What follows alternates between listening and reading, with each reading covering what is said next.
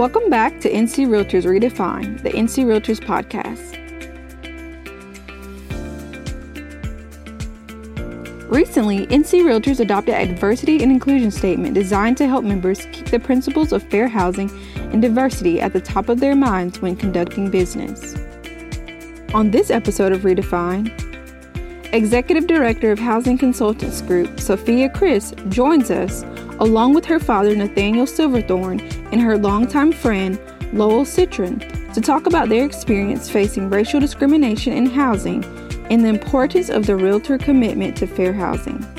We will also hear from 2019 NC Realtors President Asa Fleming about his personal experiences handling discrimination and violations of fair housing standards.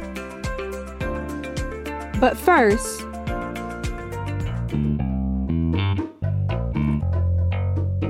do you have feedback on a story or topic that you'd like to hear covered on this podcast?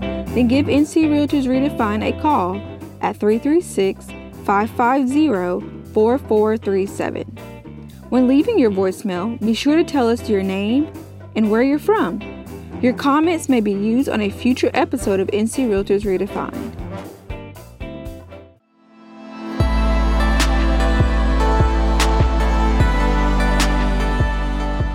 I'm Sophia Chris. I'm a realtor in Greensboro, and I grew up in Long Island, and that's why I'm here today with my father to share our story with you.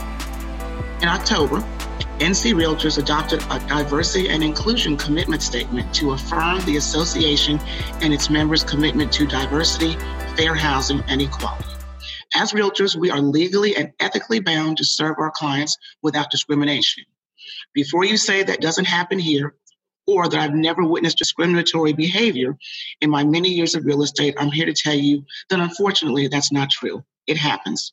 Last year, there was a huge investigation in Long Island uncovering widespread evidence of unequal treatment by real estate agents. The investigation was a huge wake-up call for NAR and realtors across the country. It also hit me pretty hard. When I can listen to the study that was done in Long Island, it was very emotional for me because I heard the stories that my parents shared about their struggles in getting their home in Long Island. So, Daddy, thank you for being here. This is Nathaniel Silverthorne. So, Daddy, tell me where you moved from and why you moved to Long Island. Moved from Queens, New York, moved to Long Island for the school system. Great Neck was the number 10 high schools in the country at the time. So very average jobs, but they wanted to do better for their children. So tell me what happened when you wanted to buy the house on Long Island. Wanted to buy the house on Long Island. It was 33,000 square foot house, 4 bedrooms. And when we went to buy the house, I don't know, that they had a covenant not to sell to blacks. And we never saw the owner, but I guess some of the neighbors must have told him that we were black. And he changed things and said some of his relatives wanted to buy it. So I had to get a lawyer, take it to court, and went through the Human Rights Commission to get the house. And it drug on for about a month or two, I guess. So one of the practices that we see in discriminatory behavior in housing is a house gets put on the market, and then once the neighbors or the owner finds out who wants to buy it, they change and say they want to sell it to somebody else. So that's pretty much what happened to you, correct? They couldn't tell by my name whether black or white. They couldn't tell. Right. So Silverthorne does not dictate what color you are. It's a shame that we live like that names dictate what you might look like. But because of my parents' name, the owners didn't know whether they were black or white. And the issue came up when they found out that they were black. So it's really interesting. So they were able to purchase that house, had to go to court. And so I have a really good friend on the video with us today, Lowell Citron, who is my childhood neighbor and little brother.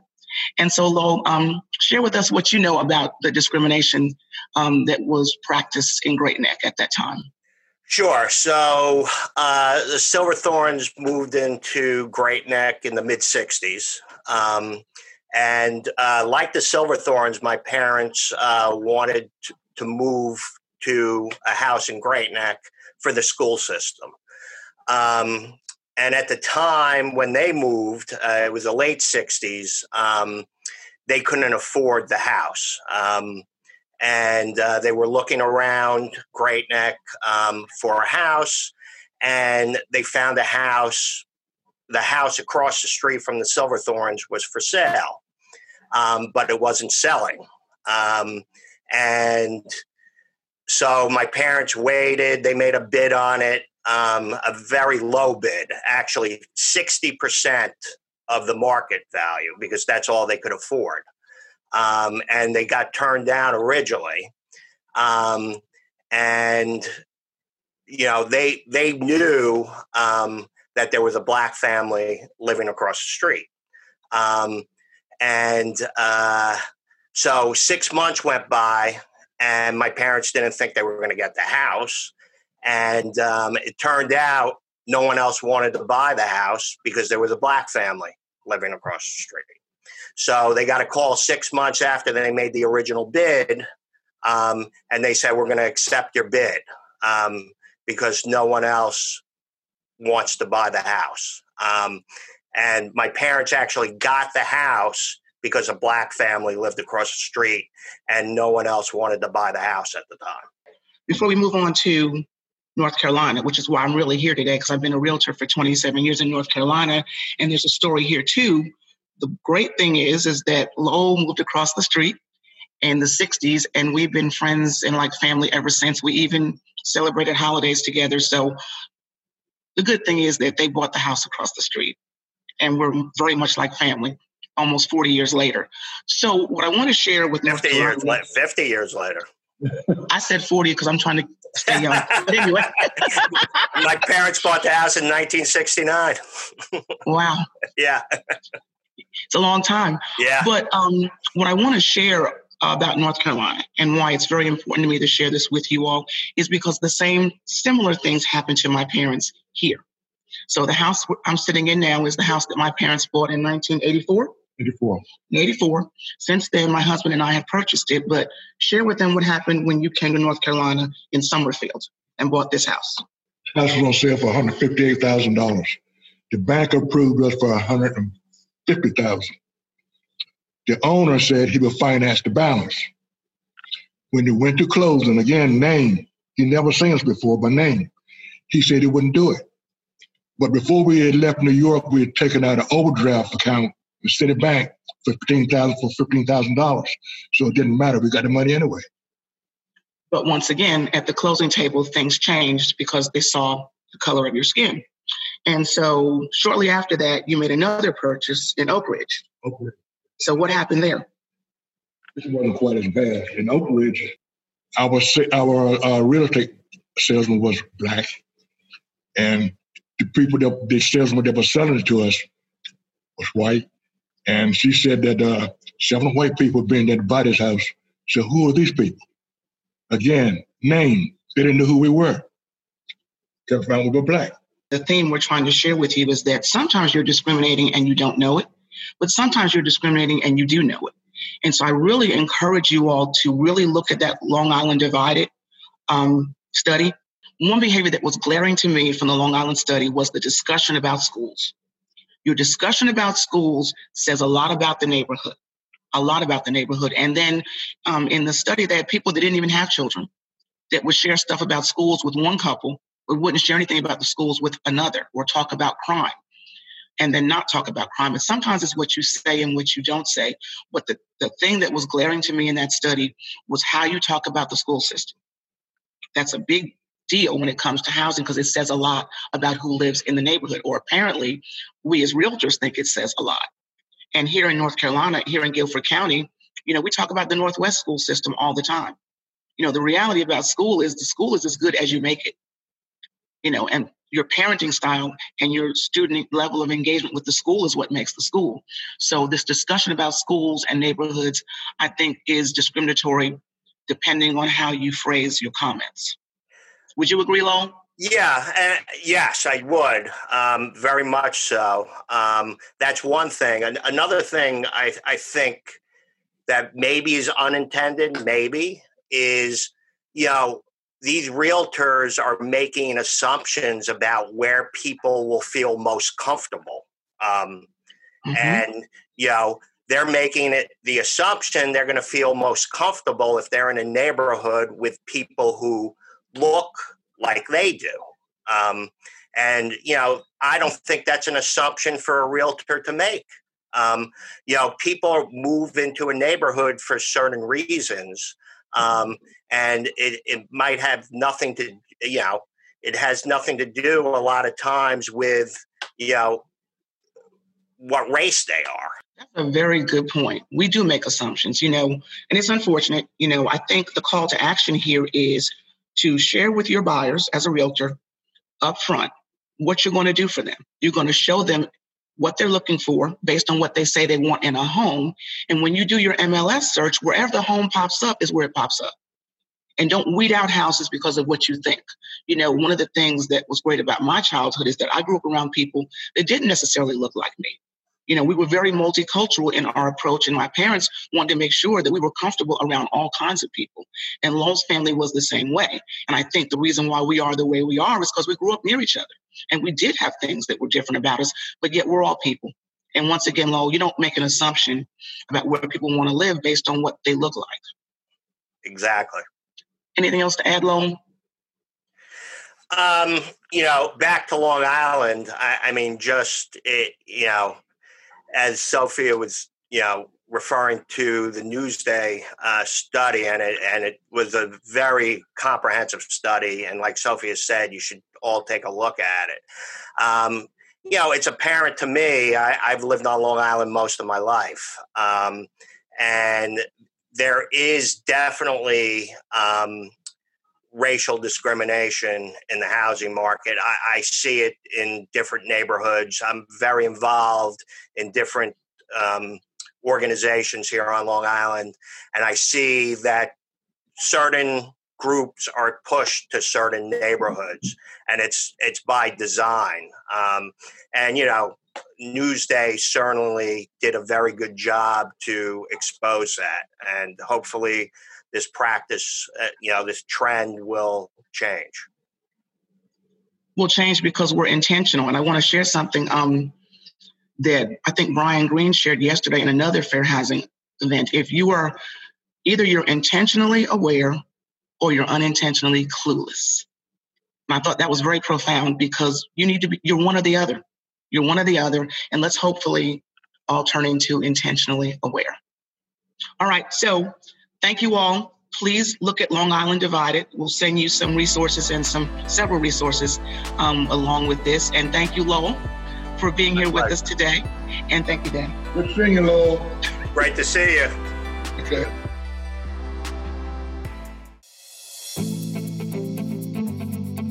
Recently, NC Realtors conducted a webinar for its members addressing a variety of fair housing topics. Here's 2019 NC Realtors President Asa Fleming. I had a client that called out of Brooklyn, New York. He lived downtown by the Manhattan Bridge. He was renting something out there for about $6,600 a month, okay? Called up here, wanted to do a rental. He says, I'm in the neighborhood of, $4,000 to $5,000 a month. I'd love to be. Well, that's, I had to explain to him, that's high end here. I mean, you're probably executive level, And so we went out. I went out and he liked one he saw. I'm calling. Now, mind you, they don't know who he is, okay? I'm calling the agent. I get nothing. I mean, I don't get a response. They know I've showed the property. I'm saying my guy is interested. And so the guy's like, I can't believe they're not, it's been like a month now. It's not rented, and I don't think people are chomping at the bit at this particular property was around $4,500 a month. And so then we start talking and I say, I wonder if it's something else, right? We always have that in the back of our mind. I wonder if it's something else. So what he does is he sends an email to the property manager. And he told me, I'm going to do this, Asa. I'm going to include my picture, right? And he was an executive chairman of something. I can't remember. I'm going to include all of that. And I'm going to specifically tell them to call you because I'm interested in this property. And let's see if he calls you then. I got a call within 3 hours. So this guy, he went along, he said, I still want to do it. He goes in. They had said specifically that they did not want any type of upfit. He was allowed to do whatever he wanted to do with the property. And I know that's sort of on the seller, but I believe that the property manager is working for the seller, right? And so we're trying to figure out, is this, can we move? This guy happens to be a Jewish guy, you know what I'm saying? And he was like, I am 100% against what I believe just happened here. The question is, can we prove it? So I think one of the things with property management, as in the other arena with houses, it's difficult. Policies are only as strong as they're able to be enforced. And if there's not a way that, attorneys are sort of going, it's a stretch, can we prove this? You're sitting there really in your heart, you're feeling this happen, right? And I was not going to get a call back. But because this guy went ahead and sent his email straight directly to this person, he was in that home, within a month. And it took a month for the guy to even, so it's just interesting, how quickly he got that response once he was contacted and could see the picture of who was actually asking to go in there versus the person who was actually helping him. And so my thing is, I think as brokers and realtors, we need to make sure that we are being completely fair across the board, regardless of who you're dealing with. Because if there is somebody who wants to take this to the nth degree, I am sure a lot of us would be vulnerable. I had a client who really wanted to sell her home. She had inherited from her parents. They had bought it in the 40s. And, COVID hit, obviously. And then, you had this disproportionate amount of, you had zip codes where you would say, this one is a high case content in this zip code. And so she was really concerned. Like, I don't really want to put anybody in my house. And I don't want to sound racist. When someone says that, right, they know they're probably going to sound racist, right? So it's just that, but I just kind of feel like people from this zip code are probably going to be coming for this. And, is there a way that we can do it? And I was like, there's absolutely no way I'm going to do that. If I'm going to do this for you, it's going to go to anyone who deems necessary to do it. And, quite frankly, why would you want to curtail any interest in your home from anyone, And so she went along with it. We put her house on the market, where anyone could see. She went down to the beach. She said, I'm going to have them completely fumigate and spray this entire house before I come back into it. She got 176 showings in 2 days, 40 offers, some of them around 40 offers, and sold that property for $50,000 more than what she would want it. And two, a protected class that she was going to say, hey, I've got people, I know I could get it from this over here. I can get it from these people, but that's why I don't want to do it. I talked her into it. And the other thing about that, she got a $30,000 due diligence, which is, you lose that if you don't buy the house in our state. So, just being able to kind of tell her I'm someone that doesn't stand for that. She told me in the end, she was impressed with it. And she really decided to go down a road that she was not going to go down because she had people who had already offered on her home. We're in a hot market, right? But she said, you know what? You kind of changed my outlook on it. I decided to just put it out there in the open market for anybody. I'm 50,000 more, richer because of it. And, I think my life has changed in the perspective that I have, for the duration. So that's an example I'll give of how COVID came in and really kind of scared her based on, demographics of where and people who supposedly had more propensity to have the disease, right? Could have affected the amount of money that she put in her pocket. But having someone who, fortunate in having someone who was like, that's ridiculous. There's no way I'm doing that, but you shouldn't want to, and it opened up her eyes for her to do the right thing and benefit because of it. I've always believed that what you focus on expands, right?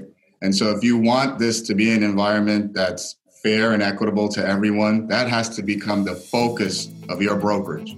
It has to become the focus of your brokers at your brokerage. You have to actually pay attention and use intentionality. And if you keep that in the forefront, it becomes the accepted norm. To read NC Realtor's Diversity and Inclusion Commitment Statement and to find resources and tools to help Realtor members and associations learn more about fair housing, visit ncrealtors.org NC.com/fair housing.